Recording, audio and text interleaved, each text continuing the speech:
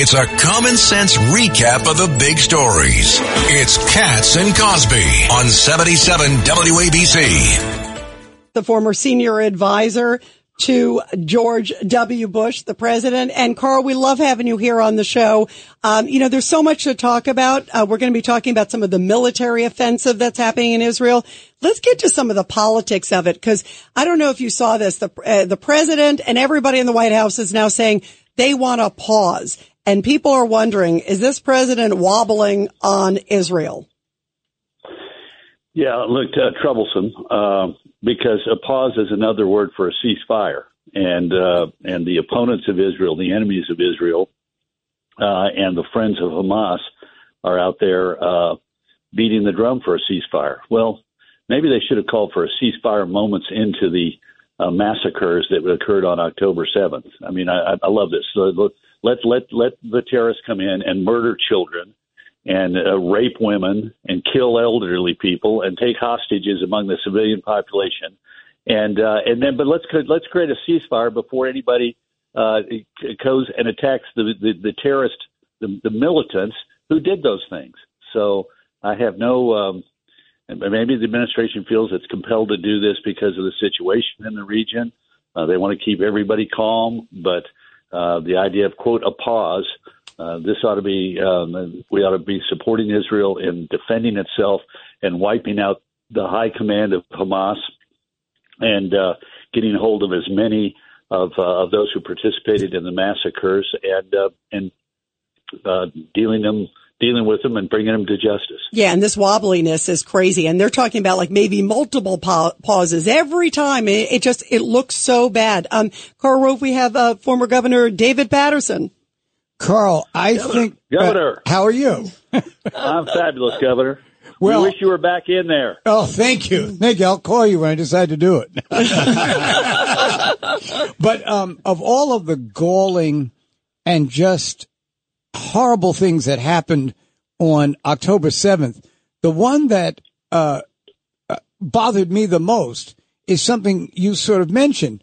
Within an hour of the attacks, 50 countries on this planet call for Israel to show restraint. Now, if somebody broke into your house and you grabbed your gun, what are they going to do? Tell you to hold restraint? But it's really not funny at all. It just demonstrates that the emboldened feeling of these countries about challenging our country. Yeah. Well, and it also shows the hatred towards Israel and the presence of anti-Semitism around the world. I mean, the Jews. This was the theory behind October 7th was kill as many Jews as possible. My heart aches when I look at that picture of that classroom with the floor entirely covered in blood.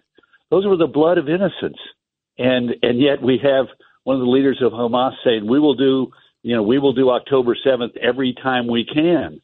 So let's not kid ourselves that there is evil in this world, and Hamas needs to be dealt with. Otherwise, the security of Israel is going to be at stake, and a friend and an ally is going to be at risk, and innocent lives are going to be needlessly lost. Yeah, absolutely. We're talking to Karl Rove. Judge Weinberg, you have got a question. And Karl, it's even broader than Israel or the Jewish communities across the world. This is a first step in an attempt by extreme Islamic fundamentalists to have control over the world. And the next group are going to be the Christians, and then the Hindus, and then the Buddhists. Nobody is safe from this kind of terrorism and this kind of zealotry. What do you think? Oh, I totally agree. Totally agree. In fact, look, what's amazing to me is how people in the Mideast are cross-pressured, because we've got to know that the leaders of many of the countries in the Middle East understand that this is Iran attempting to control and dominate the region, and they know that they are at risk as well. That this is not only Israel and the Jews, but is them as Sunnis and opponents of Iran. So, but cross-pressured by popular feeling inside their countries, they have to sort of straddle this issue. But there's a reason why the King of Jordan called up the Prime Minister of Israel in September and said, "I'm hearing rumblings about something bad is going to happen," because he was concerned about this, because he sees behind this Iran. And talk about an enemy of our friends and allies in the region. That's the ultimate foe. Let's go back to the United States. You're a man in the know. What the heck is going on with the Republican Party?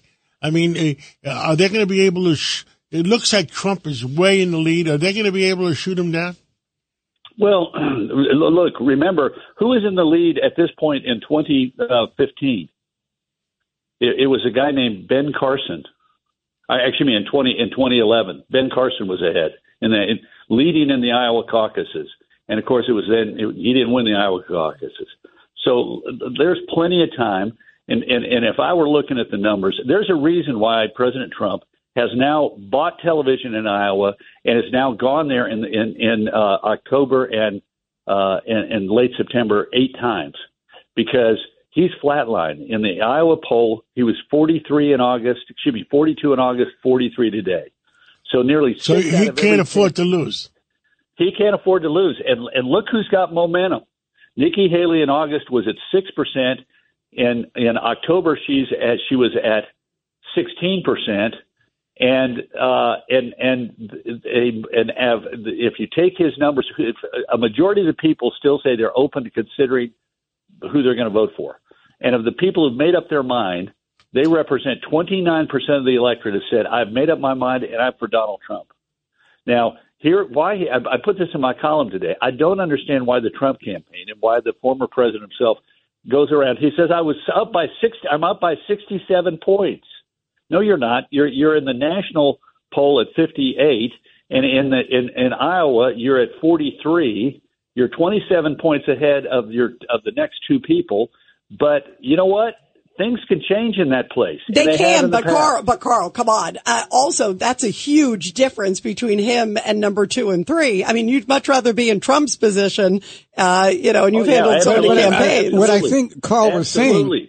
Handling legal matters is stressful. So, let the law offices of Frank Bruno Jr. provide you with the insightful counsel you deserve. The law offices of Frank Bruno Jr. has successfully handled thousands of cases for 25 plus years. They focus on elder law and estate planning, but are equipped to navigate you through all stages of family law and divorce to real estate law and probate. The law offices of Frank Bruno. Call 718-418-5000 or visit them at frankbrunolaw.com. That's frankbrunolaw.com. Frank Bruno. He's your numero uno. What I think Karl was saying is that in 2011, Ben Carson was this kind of favored candidate. Yeah, but he didn't have that kind of a lead. But then he had a meltdown on. Yeah, and he didn't have that kind of a lead either. I mean, that's a huge lead. Oh, yeah, he was way ahead. He was way ahead. He was way ahead. Basically, if he hadn't had the meltdown that he had in one of those TV interviews, he would have won Iowa. Yeah. Well, and look, we've got a little bit of history here. 1984, Walter Mondale was going to be the nominee of the Democratic Party. Goes to Iowa. Last poll has him at 49%. On election day, on caucus day, he gets 48.9%. But the story was the guy who in the last poll was at 3% suddenly gets 16%, and Gary Hart. And there's a race.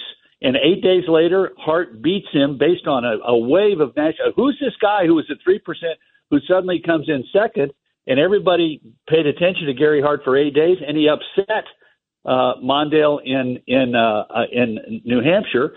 And the contest was finally settled. Mondale won it, but he won it on June 5th, when in the last set of primaries, Gary Hart went on to win 26 contests. And on the last day in June 5th, the last day of the primaries, he won California, South Dakota, and New Mexico. But Mondale won New Jersey and West Virginia and thereby secured the Democratic nomination with 21 delegates to spare. So, and Mondale could have lost, because if Gary Hart had been able to answer the question, you may remember the famous debate where Mondale says, every time I hear you speak, I'm reminded of that commercial, where's the beef? Right, yep, absolutely. Yeah. Karl, we got our heart out here, but I just want to say, you're right. You never know what happens, but boy, it's a sizable lead in many polls. It is. Karl, we love your perspective. We always love having you here. Thank you, Karl. Thank you, Karl. And listen, got to work hard. Yes, sir. It will be an interesting year. That's for sure.